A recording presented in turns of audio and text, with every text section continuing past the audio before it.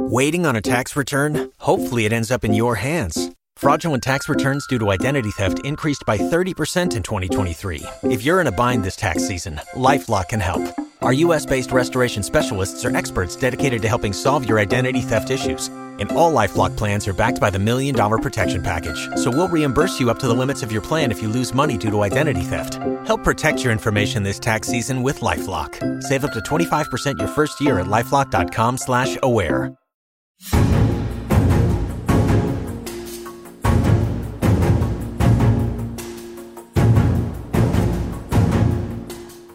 Hello and welcome to Politics War Room with James Carville, and I'm Al Hunt. This week our guest is Silicon Valley Congressman Ro Khanna. Remember, we love taking your questions, so write into politicswarroom@gmail.com or send a tweet to @Politicon for next week's show. Now, we're going to get to as many as we can, but don't forget to tell us where you're from. And please check out the link to our sponsors, Real Paper, in our episode show notes. We thank you for supporting these sponsors. It helps make this podcast happen. Please tell your friends about us and remind them to subscribe on Apple Podcasts, Spotify, Stitcher, or wherever you get your podcast. James, the noose is getting tighter on Mr. Trump. A couple well-known facts, I think, now. The Trump lawyers met at the Justice Department with Special Prosecutor Jack Smith about the classified documents we think that Trump illicitly took and apparently lied about at Mar-a-Lago. Afterwards, Trump sent out a crazed social media diatribe charging that this was the greatest witch hunt of all times. Now, to me, that would not suggest that his lawyers called and said, hey, boss, you're in the clear. There's nothing wrong. I think he knows what's going to happen. And there are more people talking and more only in Trump world evidence that comes out. They flooded the swimming pool down there, which conveniently flooded the computer server that kept the surveillance tape. I mean, the last time I remember stuff like that was in Nixon when Rosemary Woods somehow erased the 18 minutes of the Watergate tapes. I think it's really closing in. He's going to face probably an indictment as early as this week, certainly this month. Fulton County is going to follow soon. And as you know, for months, I've been saying that ultimately I think this is going to affect his support. It's going to sour some of the marginal supporters. And I think it's going to make him even more unhinged. Well, let's start. First of all, as I appreciate it, they were too incompetent to flood the actual tapes. Okay. Yeah, I think they stayed intact. I mean, this is like the gang that couldn't shoot straight. Was it Jimmy Breslin book? Yeah. The lawyers requesting a meeting with Jack Smith. That's no way to interpret that, but bad news for Trump. There's some stuff that's, well, it could be a witness, and they open this, and you know that we don't know. It could be this, it could be that. There's just no way that signals anything other than he's in profound legal jeopardy. That goes without a doubt. Mm-hmm. Is to your point. It's going to have to, because you have these multi-candidates, and it's entirely possible that some of his marginal support will dissipate as a result of, and this is not paying a porn star off. This is going to be much more serious shit. But the problem that they all have is if he retains 40% of the Republican Party, he probably gets a nomination with that. Because they're more than not a winner-take-all party. Now, once people start dropping out, I mean, Chris Christie and Mike Pence, then this is my bet. Who ends up with the most votes at the end of the day, Christie or Pence? I don't know. Could be a tie. Could be, but that's my prop bet. All right, yeah. The answer is not very many, but you know. In the other problem they have, of course, we'll talk about it a lot. The Democrats have a multitude of problems. Let's assume that he loses a nomination, like Reagan lost to Ford in 1976. And Reagan wouldn't do much for Ford, but he didn't. Trump will be a third party or a fourth party. He don't care. Yep. He'll do anything he can. I mean, he'll no more care about the Republican Party than I do, which I mean, at least I don't like it. I think he's just ambivalent. It's just something either in his way or he can manipulate for his own good. But I know it's hard, but it's hard to see how Jack Smith doesn't indict him after all of this. But we'll see. Well, as I said, when those lawyers called Trump, which they did immediately after the meeting, Trump then went on a diatribe. So I can't believe they delivered anything but bad news to him. I can't. Your supposition is, but don't forget the Mark Meadows stuff. Don't forget that. Right.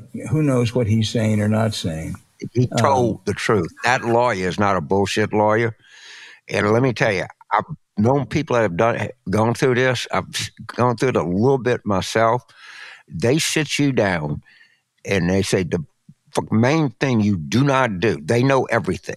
And they sat in there with that lawyer and like 3 associates that, were like top tier, law school grads, and they grilled him from every question. And they said, look, if you got to step out of the grand jury room, you have a total right to them. We'll be right out in the hall. But they know everything. Don't even be tempted to lie. Right. Don't even let it cross your fucking mind. And then, of course, that lawyer said, the guy Turwing or something, and I'm told that he's a pretty right-wing guy, but he's like a real lawyer. He's got a real good reputation. I was going to pick up on some of the remarks you made about the candidates. Pence jumped in, Christie jumped in. The governor of North Dakota, who I promise, if you said that I would be a billionaire for the rest of my life if I could just name the governor of North Dakota, I'm afraid I wouldn't make it. I think it's Doug Bergman, but I'm not. Well, I'm not you have a better memory than I do, because I just read his name 5 minutes ago and I forgot it. So in any event, he's in. I think Pence's political career, like many others, was destroyed by Donald J. Trump. Let me talk about Chris Christie. I think Chris Christie, it could be important. He has no chance, zero minus, of ever winning the nomination, just as he did in 2016. And he has some explaining to do about his Trump association through and actually a little bit after the 2020 election. He actually advised Trump in that October 2020 debate. He got COVID from it. So he's got to explain that. However, having said all that, he is a tough customer. And he is determined, maybe it's guilt, whatever it is, he's going to go after Trump hard. I don't know if he'll ever get on a debate stage with him. I would think probably not. But no one is going to attack Trump more forcefully or more effectively in that Republican group than Chris Christie. He's going to make some of the others uncomfortable. So, and he also, by the way, I think is going to go after DeSantis. I think the fact that Christie he's smart, he's articulate. He's also, I think he's got as I say, no chance to get the nomination, and his service of Trump, isn't going to help him any. But, I wouldn't discount him as a force in this, not getting votes, James, but just as a force. Well, a couple points. I had a speech. It was like one of these things. It was actually at Hobart with him October of 2022. And, when you do these things, you spend a lot of time and you wait on doing this event and that event. He's an engaging guy. He really is. And if you had to sit in a green room and bullshit with somebody for 15 minutes, he'd be at the top of the list. Mm-hmm.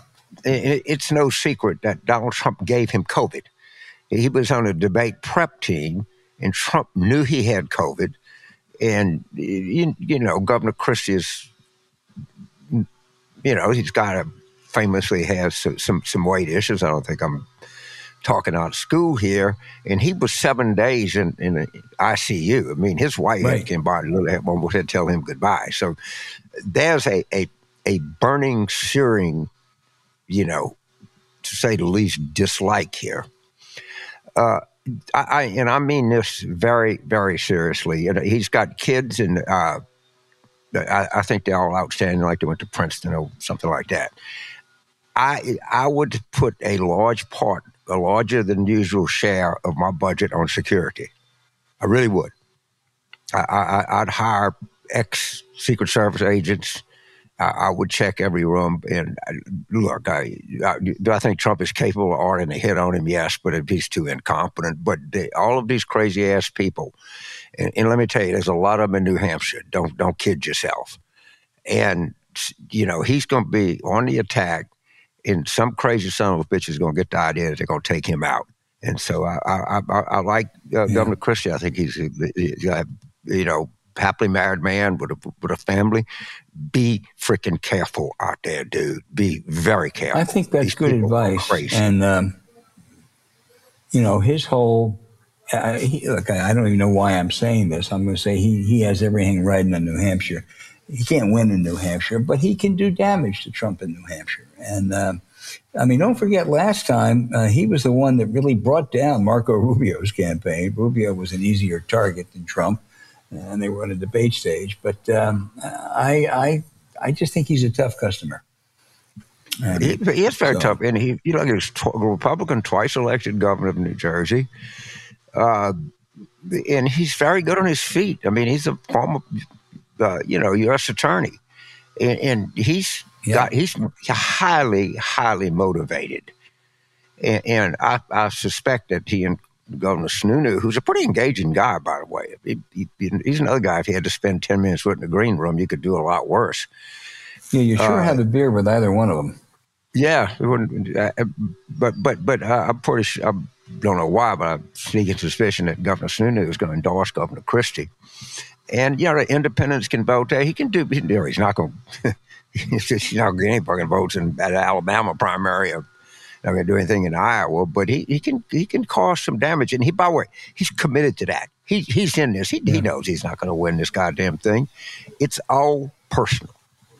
Yep. And if you think Liz Cheney is not going to turn over her fundraising apparatus to him, you better think again. I mean, Trump has some pretty profound enemies that can really damage him good. Unlike Biden, who really, we'll get to talking about this, but he doesn't have a lot of enemies. And, no one will go to the ends of the earth to hurt Biden. Trump, that's not the case. Well, my prediction is he's going to drop double digits in the next 2 or 3 months, but we will see. So go Chris Christie.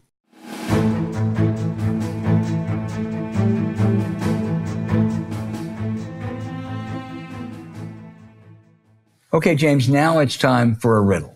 What can be stronger than steel, softer than cotton, and can sequester 5 times more carbon than pine trees? I'm going to give you the answer. It's bamboo grass. Bamboo is a sustainable superhero, and Real Paper is using it to make your new favorite toilet paper. It's soft, strong, and 100% tree-free.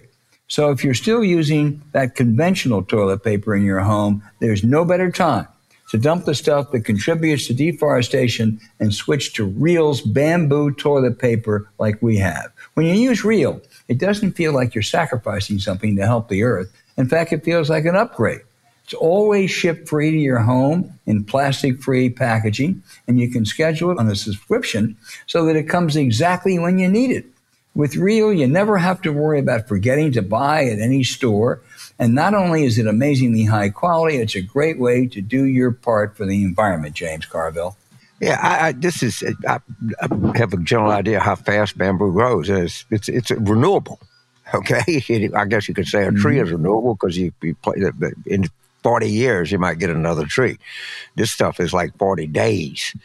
And I just would love to buy stock in this operation because it's going to go from bathroom tissue to 1,000 other applications that they're going to be using this for. Because at some level, it just makes too much sense. Yeah, it sure does. Plus Real is now partnered with One Tree Planted. And with every box of Real that you buy, they are funding reforestation efforts across the country. So unlike the other toilet papers that cut down trees, Real is helping to actively plant them. It doesn't get any better than that. Now, Real Paper is available in easy, hassle-free subscriptions or for one-time purchases on their website. All orders are conveniently delivered to your door with free shipping and 100% recyclable plastic-free packaging. If you head to realpaper.com/war room and sign up for a subscription using our code War Room at checkout, you'll automatically get 30% off your first order and free shipping. That's REELPAPER.com/War Room. Or enter promo code War Room to get 30% off your first order plus free shipping. Let's make a change for good this year and switch to Real Paper. Real is paper for the planet. You also can find the link in our show notes.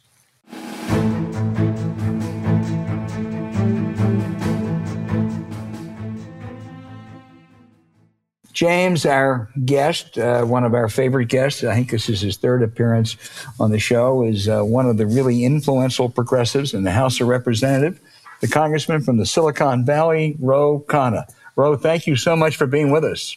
Thank you. I always love being on. I said, what did I do wrong? Usually when I get invited on, I've made some mistake, but I appreciate having the chance. I doubt that. But anyway, we're going to test you this time. You have called on 89-year-old Dianne Feinstein to resign, given her condition, absences, and age. Now, I want to ask you about President Biden's age, and I want to stipulate that it is a different situation, that he seems perfectly able today to do his job. And the Republican rhetoric to the contrary is, if you'll pardon the expression, bullshit. But he has had successes. But he also shows signs of aging. And if he's successful, he will be 86 at the end of another term. Does that give you some concern? Age is going to be an issue. I believe that the president will be able to overcome it because he will talk about a successful 2 years that he's had. He will show people that he's still empathetic, that he's still engaged. The times I met with him, he's got his classic sense of humor. He connects with people. But of course, look, the country doesn't want two 80-year-olds, ideally, to be president. But you don't get to pick the ideal situation. And the reality is he's the best Democrat to be able to deliver for what we want. And he's still the best Democrat to beat Donald Trump. So do I wish he was 10 years younger? Sure. But do I think he's the best Democrat to win? I do. Boy, I don't know how you get there. Maybe you're right, but Robert F. Kennedy Jr., and I say this as a great admirer of the Kennedys, Robert F. Kennedy Jr. is a flake with some really dangerous views, and he keeps climbing in the polls. He's up to 20% now. I don't think that's an RFK vote. I think that's a vote about people who say Biden is just, he's been a terrific first-term president. But now it's time to bow out. And don't you think there's a possibility at least that some more credible Democrat might enter this summer who might even have a better chance against a Trump? I don't think it'll happen, but I'll tell you one of the things I think President Biden needs to do, and I was up at the Shaheen dinner in New Hampshire, he needs to campaign up in New Hampshire. And this idea of skipping a state that has been first for decades is a mistake. And he's giving oxygen to people like Robert Kennedy and Marianne Williamson to go talk to New Hampshire voters. The president would do very, very well up there. So I think he's got to be out there. He's got to be active. He's got to be making the case to the American public. But it comes down to who's going to win Pennsylvania, who's going to win with Michigan, who's going to win Wisconsin. And I think just yesterday there was an article about how manufacturing's coming back. Paul Krugman wrote about it. Manufacturing capacity investment is back. He's got to take that message out there to people and make the case that he can deliver. Let me come back sort of to the Feinstein issue. If she does resign, and others have joined you now in calling for her to resign after an incredibly distinguished Senate career, Governor Newsom has vowed to appoint a black woman to replace her. Congresswoman Barbara Lee, who you've endorsed, is running for the Senate. Should he, if that happens, should he appoint Congresswoman Lee and really kind of interfere in a primary, or would he be better off picking one of the many other qualified black women in the state of California for a short-term, year-and-a-half tenure, and then let the primary between Congresswoman Lee and the other two members of Congress play out? Well, I'd say two things. First, we've been tilting the playing field against black women in this country for 250 years. It's not the end of the world if we tilted the playing field for a black woman today. I mean, people are making this out to be some grave problem if that happens when we haven't had a single African American, we don't have a single African American woman in the Senate. But if he feels that strongly about it, he can appoint a caretaker. Since Harris left, yeah. Would that be your recommendation? He appoint a caretaker? I think I have no problem. I think he should just appoint Barbara Lee. She's qualified. She would be a thoughtful candidate. But I've also said, because look, I'm biased. I'm the chair of Barbara Lee's campaign. That I have no problem if he appoints a caretaker, and there are plenty of African American women who he could appoint. But this idea that, we've got to now be strictly neutral when for 250 years we had barrier after barrier for African American women participation, I just don't have much sympathy for that. James. So, Congressman, be a little bit blunt. I had a conversation with a political consultant friend of mine who's actually quite good and quite wise. And we concluded that if someone, an ambitious person in the party said, we want to be president one day, I think I want to have my best chance in 2028, I would say, no, your best chance is 2024. 2028, there's going to be an enormous amount of talent running for president. I mean, I can start with Wes Moore. We can go to Josh Shapiro, Raphael Warnock, Gretchen Whitmer. Man, I don't want to give it, because if I give it a list, I'll forget three or four Khanna. Ro Khanna, okay, another person. And, right now, Bobby Kennedy's sitting at 20%.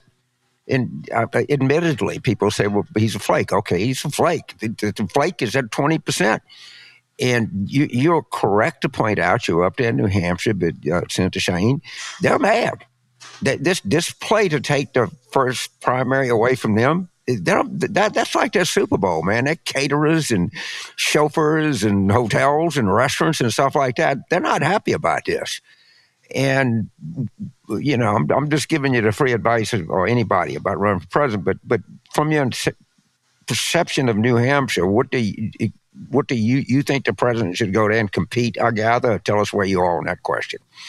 Absolutely should go there. I think he's got to file, and he's got to just at least make one speech, one appearance there. He's done a lot in moving South Carolina up, and that's great. And if we went over a couple cycles to move South Carolina up and have New Hampshire second or third, I mean, that's not the end of the world. But right now, if he doesn't compete, he's giving 1 year to DeSantis, Trump, and all of the other Republican candidates to go speak to independent voters, and everyone's going to be filing stories out in New Hampshire saying people are souring on President Biden. He's got to go there and he's got to compete, and I think he would win if he does that. There's no reason for him not to at this point.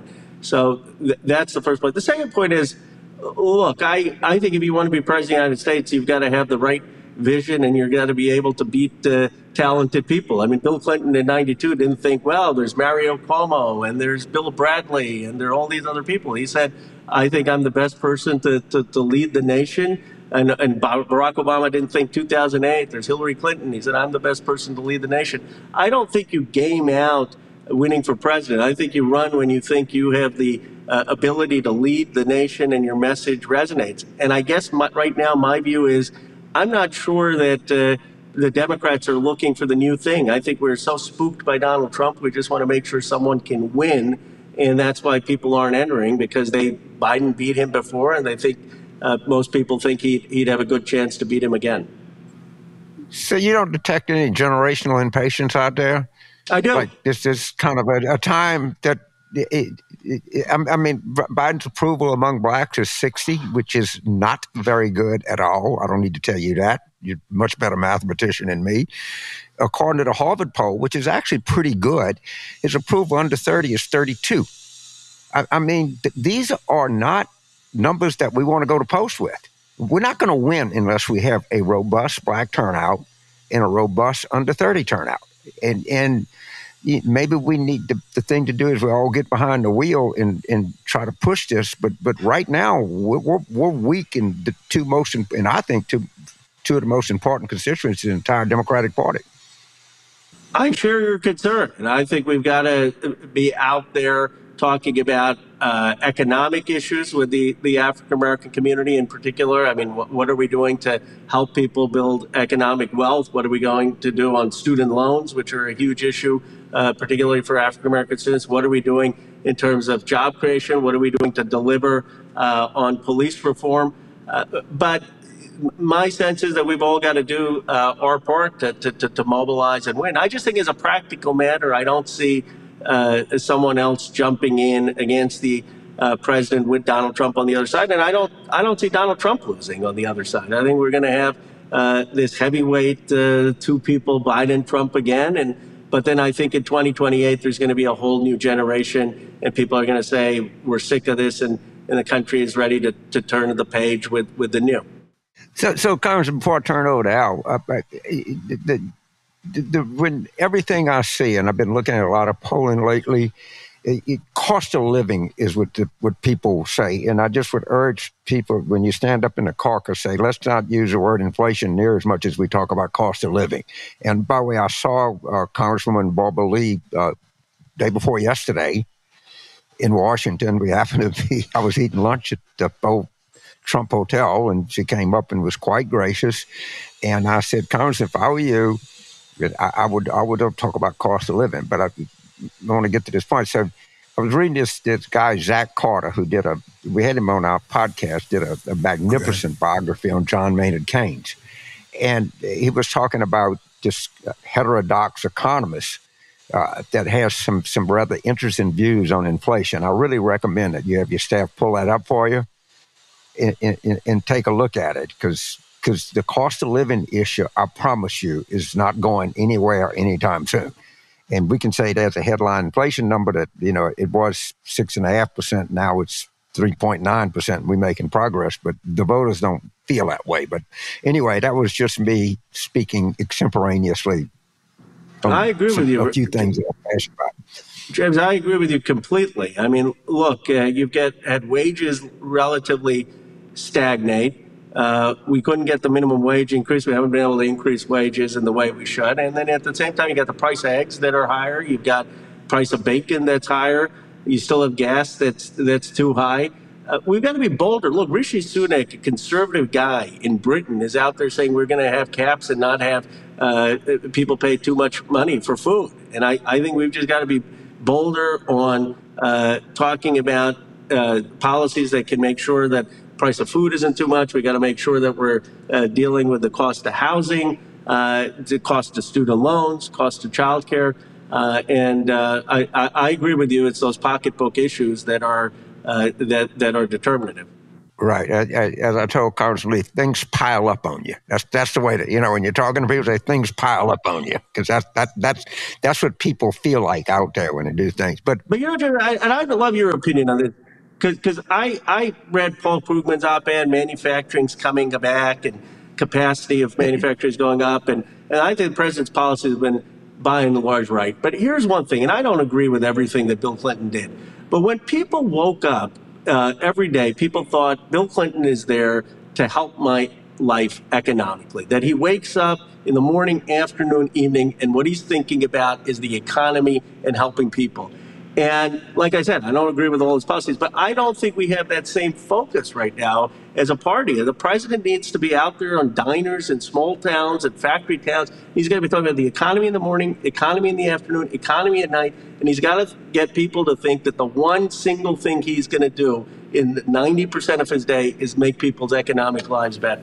Congressman, let me just go backwards for a minute, and then we'll come forward again. But the debt default bill. You were one of the most respected progressives in the House. You voted against that compromise. And I guess what confuses me about it, and I think what the Republicans did in the debt ceiling was as reckless as you could possibly be. But the final deal ended up a lot better than many people thought it would be. And I give the Biden team and some Republicans credit for that. And I guess I looked at your vote as kind of, one of those where you let the unattainable perfect be the enemy of a pretty good compromise, because the alternative was default. Well, I give the president credit. I agree with you that the deal could have been much worse. And I would have probably voted for it if it was under regular negotiation of a budget. But that's not what this was. This was the Republicans taking hostage the country, saying, if you don't negotiate on our terms, we're going to default. And I believe the president could have just had Treasury keep paying the bills. Jerome Powell is not going to not clear the Treasury Department's checks. and the Treasury Department could have still issued bonds. And so I think the president had other options that economists and Larry Tribe have said that would not have risked the kind of default and would have shown, in my view, would have been held constitutional. And I'm sick of Republicans every few years holding the country hostage with the debt ceiling games when Democrats responsibly vote to raise the debt ceiling when we have a Republican president. And that's why I voted no. It wasn't, I didn't love the compromise, but it wasn't that I didn't think that the compromise that the president did the best he could. It was more the process of it. Well, I certainly agree they ought to get rid of the debt ceiling.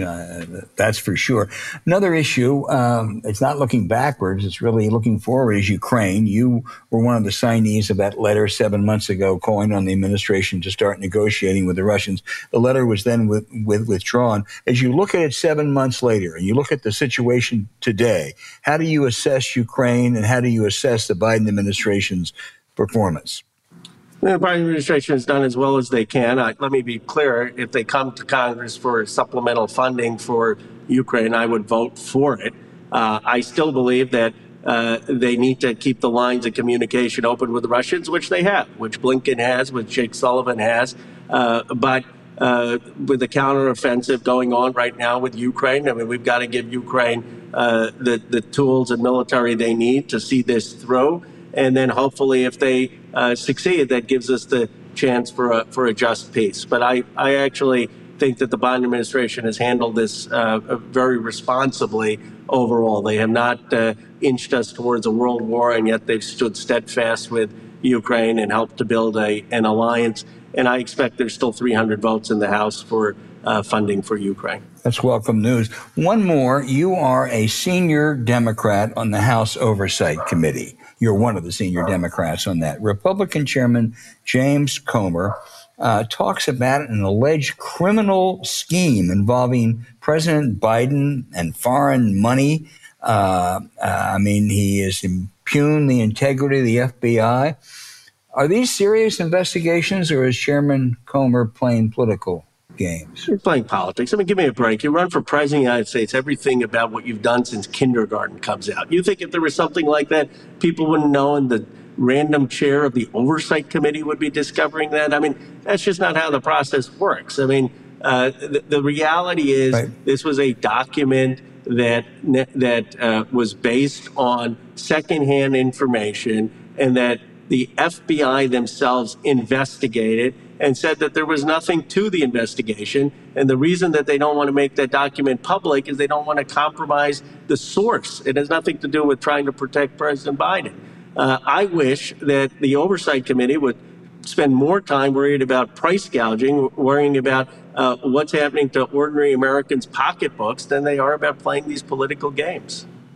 So, Congressman, you're one of our favorite guests, and we obviously don't cut you any slack, although you're a good friend of ours. But in return for your being so articulate and so available to us, I'm going to give you some advice to pass on to the Democrats. And much of this comes by way of Al Hunt, who points out that both the Trump individual tax cuts are going to be up for renewal in 2025, and the Obamacare subsidies are going to be up for renewal in 2025. These are golden opportunities. When you go around the country and campaign with these people, make them say where they're going to be on this. Are you going to get rid of subsidies to preserve tax cuts for people making over $100,000 a year? All right. This making is a lot more than that, James. Yeah, a lot more than that. But you understand, this is something simple and real and relevant that we can frame going forward. And we have to frame it because it's really that's a no-brainer to a guy like you. But that's a hard question for them to answer.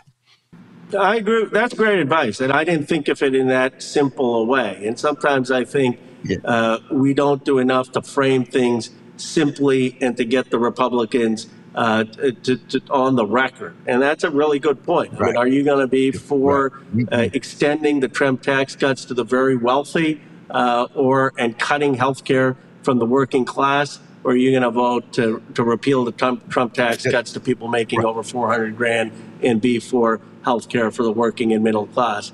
And one mistake we made in retrospect with the Build Back Better is I wish we had separated some of it and put the Republicans on notice. Are you for increasing the minimum wage? If I wanted $15, even $12, $10, and make them vote on these things and get them on the Right. record as the party that's not for the working and middle class, and our party is. I mean, look, I disagree with Joe Manchin a bunch of issues, but there's 80, 90% where we agree on increasing minimum wage, on taxing people who are wealthy, and we need to highlight that difference and put the Republicans on record. Absolutely. And with the cost of living being what it is, the last thing we can do is not support families who need subsidies to get their health care. I mean, when you're asked about cost of living, say this is one thing that we can do that they can take away from, and have, it's easy to find out how many people are affected by these subsidies, but I suspect it's a lot. But it's just an easy one to tee up. This is playing T-ball. You don't have to nothing. They just put it right on the tee and hit it.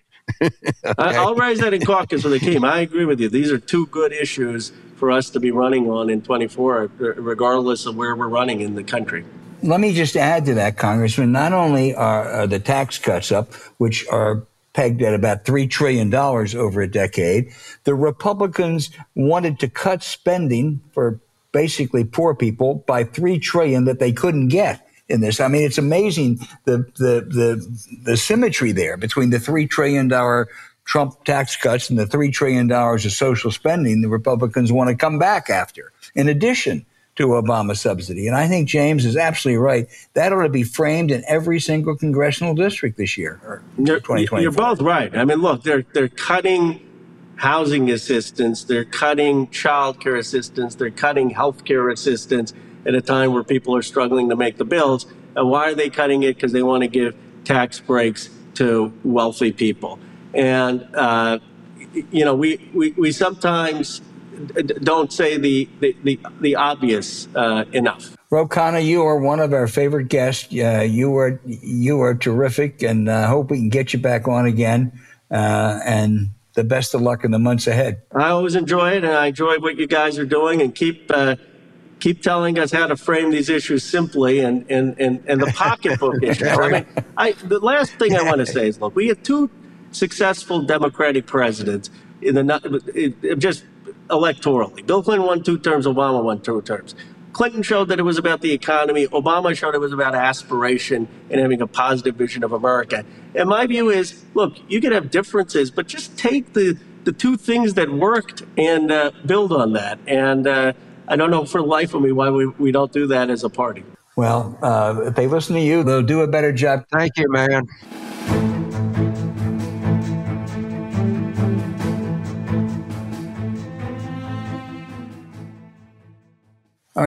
For the ones who work hard to ensure their crew can always go the extra mile, and the ones who get in early so everyone can go home on time, there's Grainger, offering professional-grade supplies backed by product experts so you can quickly and easily find what you need. Plus, you can count on access to a committed team ready to go the extra mile for you. Call, click Grainger.com, or just stop by. Grainger, for the ones who get it done.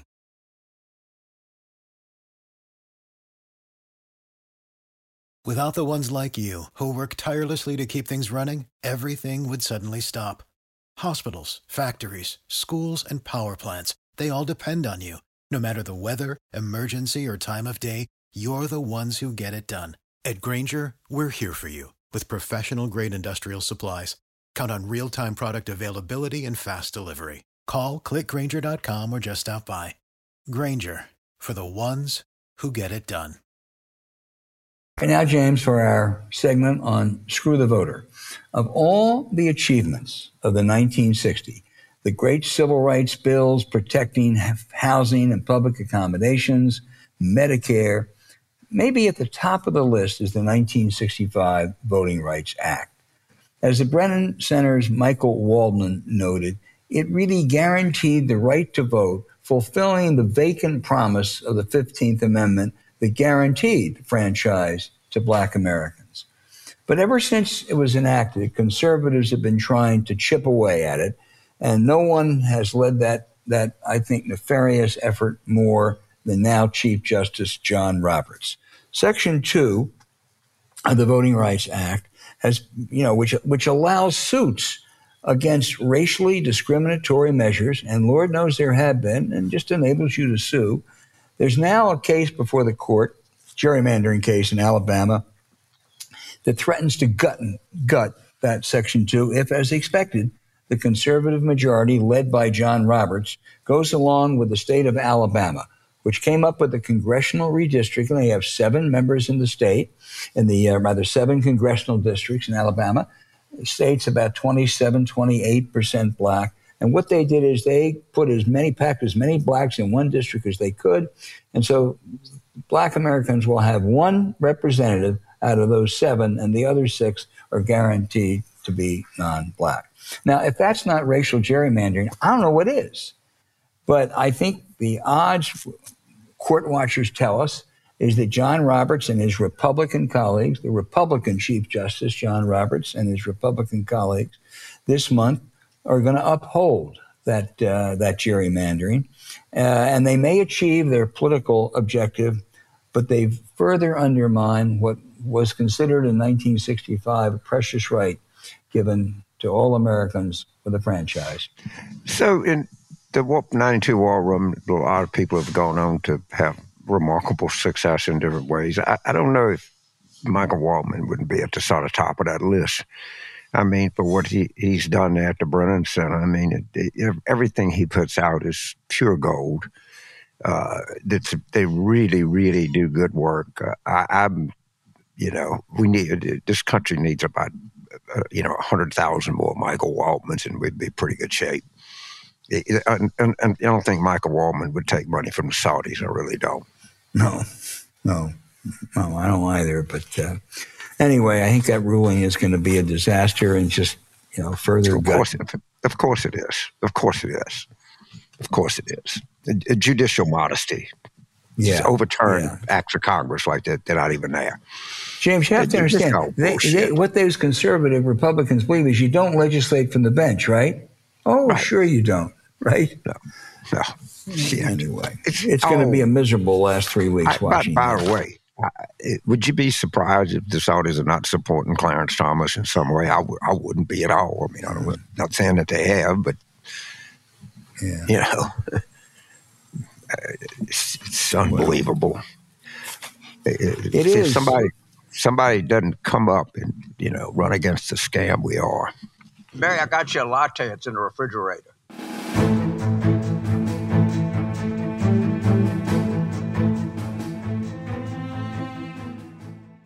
James.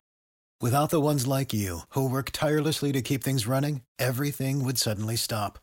Hospitals, factories, schools, and power plants, they all depend on you. No matter the weather, emergency, or time of day, you're the ones who get it done. At Grainger, we're here for you with professional-grade industrial supplies. Count on real-time product availability and fast delivery. Call, clickgrainger.com, or just stop by. Grainger, for the ones who get it done. Don't you love an extra $100 in your pocket? Have a TurboTax expert file your taxes for you by March 31st to get $100 back instantly. Because no matter what moves you made last year, TurboTax makes them count. That means getting $100 back and 100% accurate taxes, only from Intuit TurboTax. Must file by 3/31. Credit only applicable to federal filing fees with TurboTax full service. Offer can be modified or terminated at any time. Now for the outrage. The Professional Golf Association sold its soul and its integrity this week with what really is a takeover by Saudi Arabia. They had been competing with an LIV tour, and a number of golfers signed up at a huge bonus, and a number of others stayed away on principle. The new chairman of the Golf Association is the head of the Saudi Sovereign Wealth Fund and a close confidant of their infamous dictator, MBS. It was only a few months ago, I think, that the head of the PGA, a guy named Jay Monahan, vowed he'd never allow any kind of alliance with Saudi golf effort. They're trying to buy influence over here. He noted that he had friends who had family who died at 9/11, and the Saudis had covered up Saudi involvement in 9/11. And he promised the 9/11 families he would never do business with them. They also criticized the murder and dismemberment of Washington Post columnist and critic of this present Saudi regime, Jamal Khashoggi, which the CIA said was ordered by Saudi Crown Prince Mohammed bin Salman.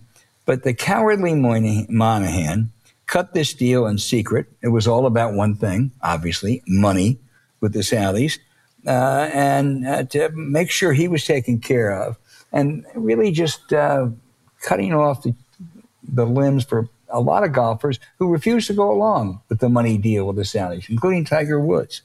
And the guy who was ecstatic about it, in addition to MBS, was Donald Trump, because now they're going to play tournaments at his golf courses. And this is just, it's understandable, it's money, and it's really sleazy. Well, I mean, this is so revelatory. It's so illuminating. It so says who we are and what we are in 2023. A very close friend of mine, a former CIA agent by the name of Mike Hurley, was very involved, was very senior in the 9/11 report. And it was a kind of liaison and is very close to the families of the people who were killed in the World Trade Center. And they were very active.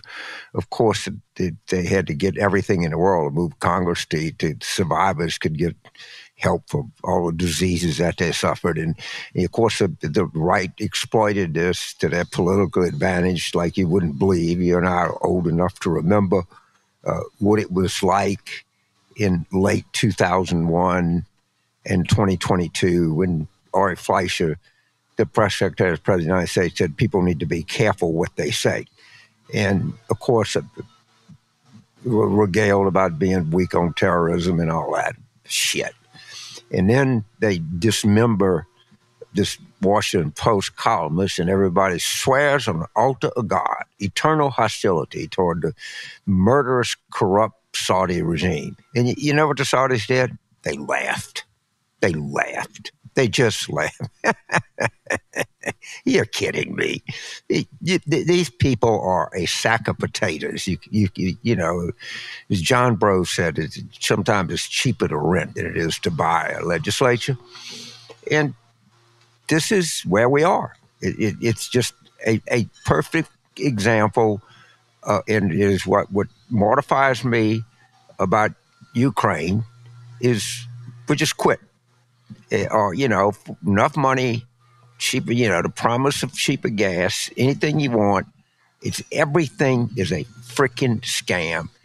Everything is a scam. Everything is a hustle. I just could go on and on, but I don't want to sound like a bitter old man, but this is so indicative of where we are.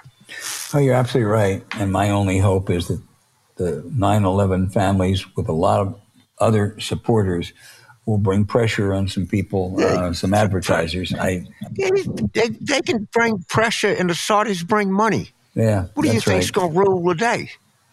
Yeah, and yeah, look, man, you're right. And by the way, they were attacking them on Fox, and people are tired of these people. You know, they're just whining all the time. Imagine, you know, having your dad is a 32-year-old fireman running up a stairwell and getting crushed to death. And I mean, I'm so bitter and down. This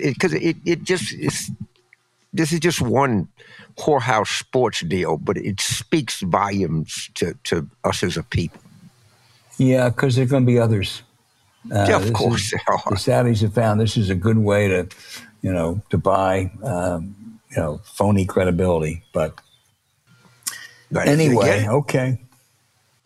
I mean, the other thing you're going to hear is these golf dickweeds about the sacredness of the game and the traditions and the green jacket and Mr. Cliff and Bobby Jones and the pastoral sport, the gentleman, no cheating, honor code, bullshit.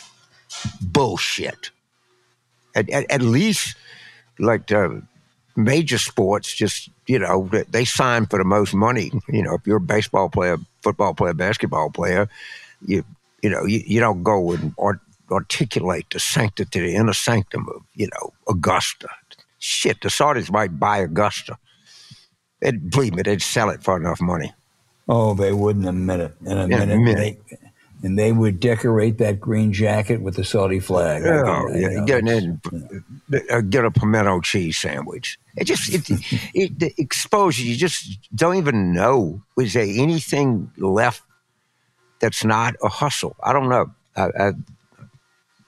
I'm in a, and then of course you had the whole woke DEI was a giant. You had to hire these people. Now we're thinking in New York, this Barry Weiss who's the anti-woke crusader, and Austin is raising millions of dollars. Everything is just hustle this, hustle that. The problem they have, James, is they can't tell us what it is. It's not a problem because they don't care. But when Nikki Haley was asked in debate the other day, just tell us what anti-woke is, she couldn't. She just said, basically, I'm against it. And then she went on to say that the greatest issue facing women in America today is trends trying to participate in women's sports. There probably are about 80 all over America, but that's more important than pay equity. That's more important than abortion rights. That's more important than anything, Nikki Haley says. Okay. Well, everybody prepare to faint. Trump was right. He said, well, let's talk about woke. I made a big splash and got a lot of publicity. I think when I said the woke stuff is killing us back in 2021, I was 100% correct, but I don't even like the term anymore. Mm-hmm. It's just come to have no meaning. Is that everybody slings it around. The best stuff. There was a piece in the Atlantic about a guy, Thomas Chatterton Williams. He's a guy from New Jersey, covered wokeism in France. And he described it as the triumph of identity over ideology. And that's the best definition I ever heard in my life. That I want to be looked at more for my identity than I do my ideology. And I think that's a bad way to go through life. Yeah, I agree. But I think I don't like the term anymore. I think it's dumb. It's in its sense it had meaning. I would remind our listeners that the first recorded use of the word woke was by the great Leadbelly Ledbetter, who was a terrific black musician in the 1920s, who was born in Caddo Parish, I think Shreveport, died in a Houston jail, and said that black people should be woke with their interactions with the police, which seemed like sound advice in 1920s, Houston, Shreveport. Probably pretty sound, but, as everything, overeducated white faculty members got a hold of the word and ruined it for everybody. But so I'm anti the woke word. Yeah, me too.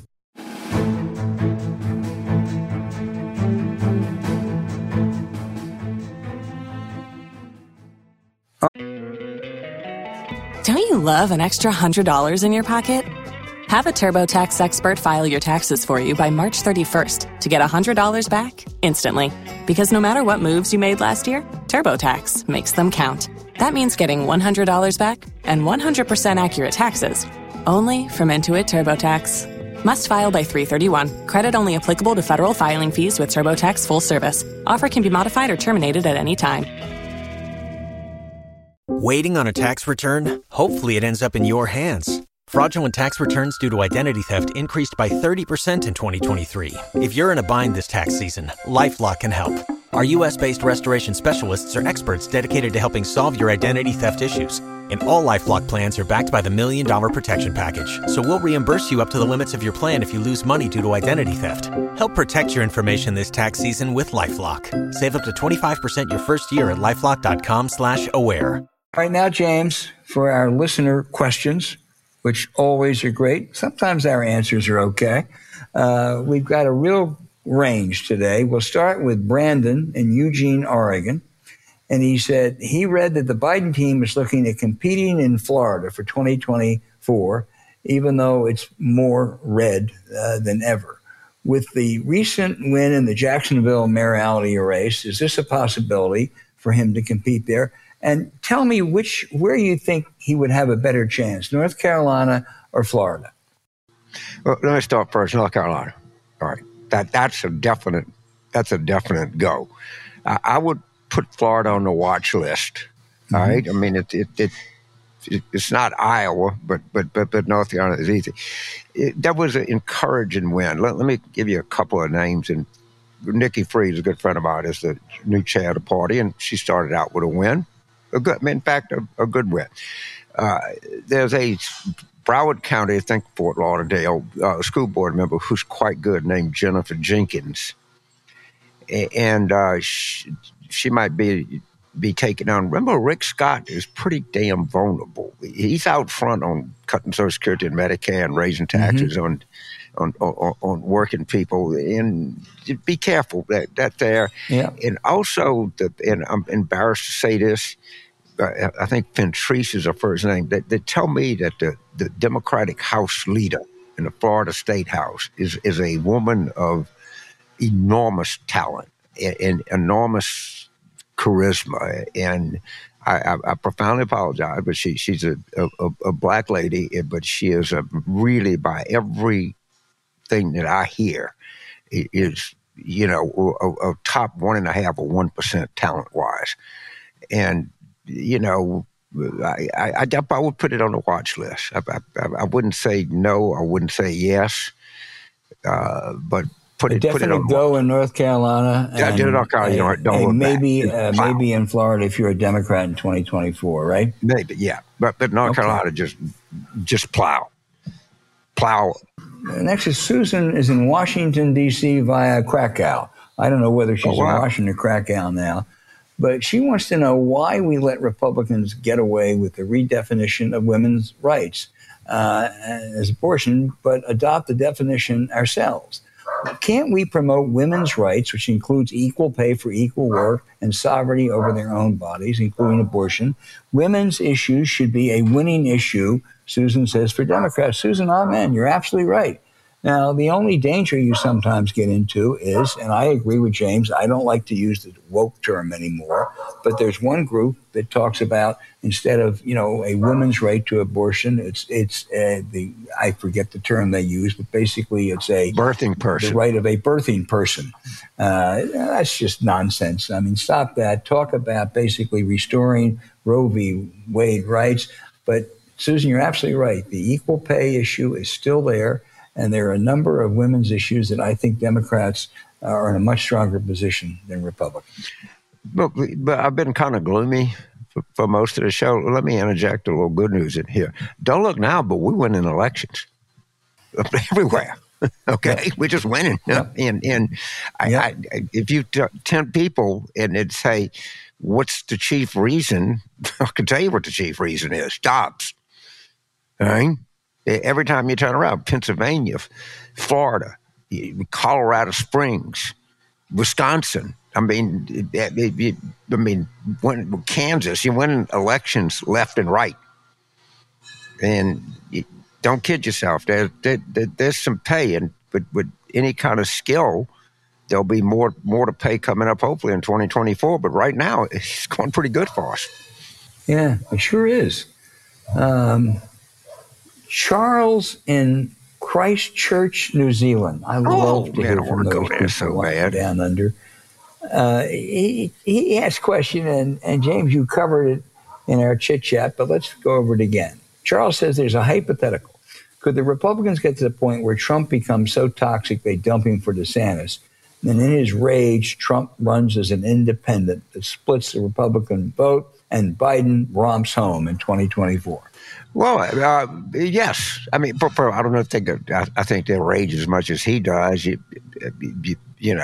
But he's going to do whatever he thinks can keep his fat ass out of jail. But the other thing that I wouldn't discount, this is a little offbeat, but if you're a judge and he's being arraigned, do you deem him a flight risk? Because let me tell you, that guy's going to go to Abu Dhabi and live on the top floor of the, Four Seasons of Ritz-Carlton or whatever. I don't know, but he ain't gonna stick around and go to. He's going to have to wear an ankle bracelet, that. James. He might. They might have to do that. And have to surrender his passport because he might announce that he's going to LIV and inspect some golf courses in Abu Dhabi and just not come back. That's a real possibility. Don't get that. That's not something we're just making up in the locker room here. It's really something to think about. Because that guy, it is. He ain't going to go visit Elizabeth Holmes. I can tell you that. He's like a hockey player and get the puck out of here. Just keep your eye on it. We're going to continue our streak of global questions. We started with Krakow, and then how about Christchurch? Somebody can get me a lunch with Peter Jackson in Wellington. I'd fly on my own dime just to worship at his feet. Let's work on it. Get James a lunch. With Peter Jackson. Phil in Munich, Germany. Phil asked, why is there so little respect for age and experience in America? In the 20th century, there are many examples of great statesmen, Churchill, de Gaulle, Adenauer, who held high office at an advanced age. Phil, I got to tell you, if the election comes down in 2024 to Joe Biden versus Donald Trump or Ron DeSantis, I've never had an easier vote. I mean, it's so simple. Of course, you vote for Biden. And I am among those that worry about his age.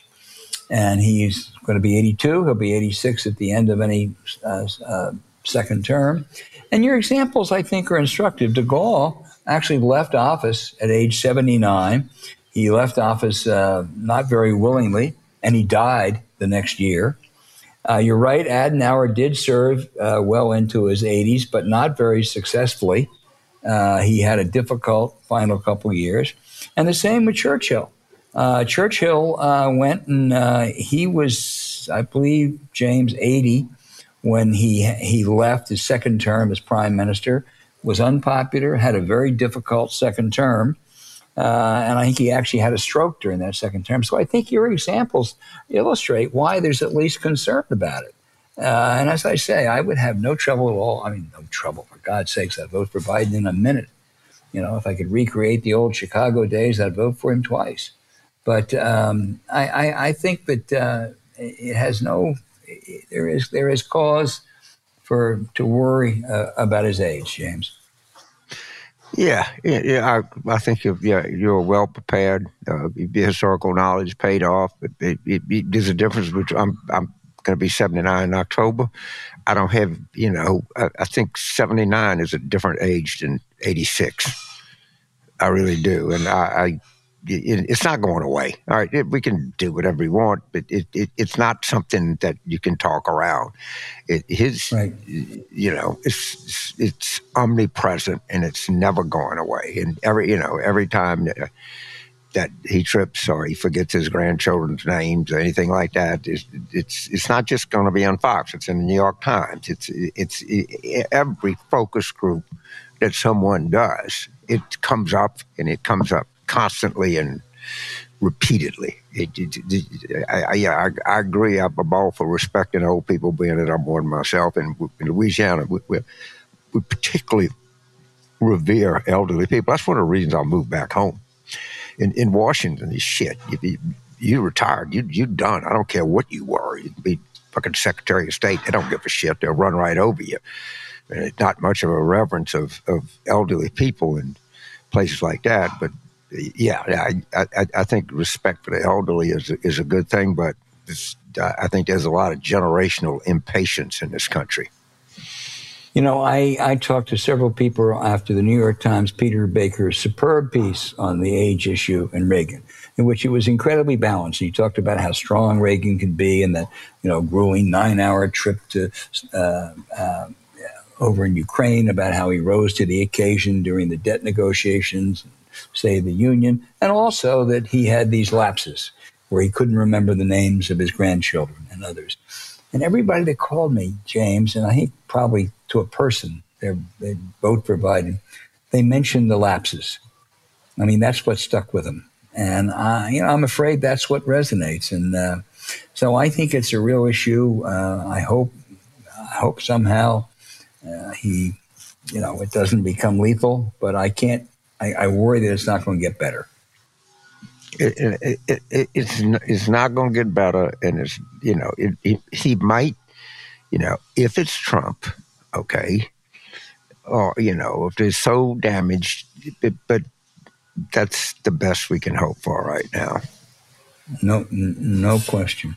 James, Rob, now we're going to come back to the States now. Rob in Millersville, Maryland, says the corruption exhibited by members of the Supreme Court is beyond any comparison.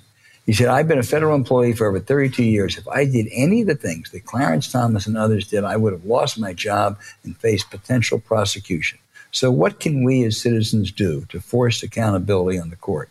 And do you think there's potential tax issues related to financial gifts, like using someone's plane and ship, a cruise ship the way Clarence Thomas did? Well, first of all, before I want to shock everybody, of course, Brett Kavanaugh lied through his teeth repeatedly in his confirmation hearings, but who cares if a Supreme Court justice commits perjury? I mean, my God, but, how nitpicking you want to be here, James. I mean, Clarence Thomas is a big fat joke, all right? And so Gorsuch selling his house and not reporting it to somebody, big-time lawyer, but Jane Roberts, I mean, please give me a break. Because she wears nice pearls and navy blue dresses, $10 million shakedown headhunter for law firms, sits on a senior person in some fanatically anti-choice group. I guess she's like Jenny Thomas, that she doesn't discuss anything with her husband. Of course not. Who would think that? Of course not. It's worse. But what's really depressing is the more you know, the worse it is. How could anybody possibly have any respect for this institution now? I just don't understand. In truth of the matter is, very few people do. But John Roberts is going to go down is one of the worst chief justices in history. And everybody, chief, I might be a little conservative, but he's institutionalist and shit. You kidding me? Well, you certainly can make an issue of it. Terry in Oklahoma City says, now that the debt limit has been done and passed the House, it is worth noting that it is much better than most people expected. Particularly, it's much better than one would guess from the moaning and groaning that you and James were doing. My question for you is, are you ready to eat crow, and you prefer it baked, roasted, or fried? I think I'll probably take mine baked, Terry, and I will agree. It was a much better resolution than I had expected. I mean, I still think what the Republicans did was beyond reckless. They ought to get rid of the debt limit, as Jamie Dimon said this week. It's anachronism and it's dangerous. But I must say that I give great credit to Shalonda Young and to Steve Ricchetti and to the Republican negotiators that they ended up with a final package that, as I say, was much better. And I'm not sure I'm going to have crow. I hope, Terry, you'll let me maybe change to a little bit, maybe roasted duck. What do you think, James? Can I get by with some old crow? Yes, I definitely crow. But this is as a rabbi would say, a teaching moment. So, and this is where Biden's wisdom comes in. He said, "Look, if I would have been out there, you don't understand. He's a legislative mechanic, and he said if I'd have been out there bragging, I could have never gotten this. I had to stay in the background." He knew that they were, by the way, as I pointed out before, Shalonda Young is from East Baton Rouge, as is Garrett Graves, the two lead negotiators. But the things that made the negotiation successful is the same reason that he doesn't get very much credit for the things that he's done. He's not a great communicator, but I stand corrected. I stand humbled. This thing turned out much better than we thought, and we wanted him to sell it more. And the reason he gives why he didn't is a very legitimate reason. He had wanted his signature all over it because Garrett and McCarthy and those needed a lot of Republican votes to get this passed. So it was a good civics lesson, and it was a good civics lessons for James Carville and Al Hunt. Okay, Terry, I'm going to have some roasted duck while James drinks Old Crow, and we'll raise a glass to you. James, I have no denying that. Our final question is from Kristen in Ashburn, Virginia. And I'm going to put it together with another question. She said she hasn't been following Kamala Harris closely since she became vice president, but I keep hearing on your podcast and other places that she's not really measuring up. Why is she not? I had high hopes for her. And let's combine that with John, who's one of our favorites in Sonoma, California, who raises the prospect of replacing her with Shalonda Young, the powerful black OMB director who was such a key part of that budget deal. First of all, I don't know. You say disappointment. I don't know. People had. I don't know what the expectations are. It's a hard job. I don't think Biden gives them. The stuff she's gotten to do, pretty unglamorous stuff. I think that her biggest mistake was not getting in front of this crime issue and getting in front of it early. And that would have given her some different kind of a portfolio. But she strikes, I can't remember, she doesn't say anything very memorable. And she does exactly what you would kind of expect her to do. I mean, they gave the commissioner speech at West Point. She just doesn't break through. And I don't know if anybody else could, but she doesn't. I agree, James. Okay, keep those letters coming in. We love them.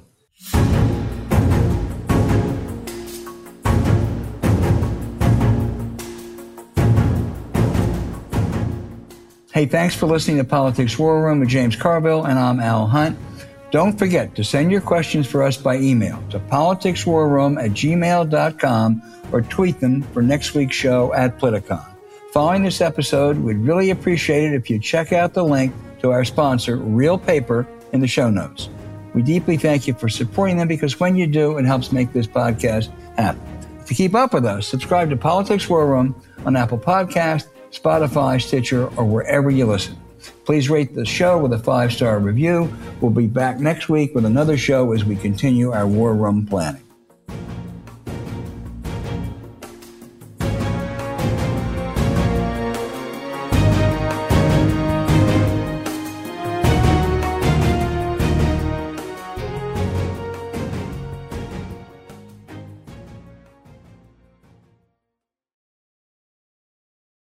Waiting on a tax return? Hopefully it ends up in your hands. Fraudulent tax returns due to identity theft increased by 30% in 2023. If you're in a bind this tax season, LifeLock can help. Our U.S.-based restoration specialists are experts dedicated to helping solve your identity theft issues. And all LifeLock plans are backed by the $1 Million Protection Package. So we'll reimburse you up to the limits of your plan if you lose money due to identity theft. Help protect your information this tax season with LifeLock. Save up to 25% your first year at LifeLock.com/aware. Purchase new wiper blades from O'Reilly Auto Parts today and we'll install them for free. See better and drive safer with O'Reilly Auto Parts. O'Reilly Auto Parts. With LinkedIn Jobs, we tap into a network of more than 1 billion professionals to help you find quality professionals quickly and easily for any role you need. Marketing wizards? Found them. Software engineers? Found. That project manager I could never seem to hire? And found. LinkedIn Jobs quickly matches your roles with candidates with the right skills and experience. In fact, 86% of small businesses get a qualified candidate within 24 hours. Post your first job for free and get started at linkedin.com/spoken. That's linkedin.com/spoken. Terms and conditions apply.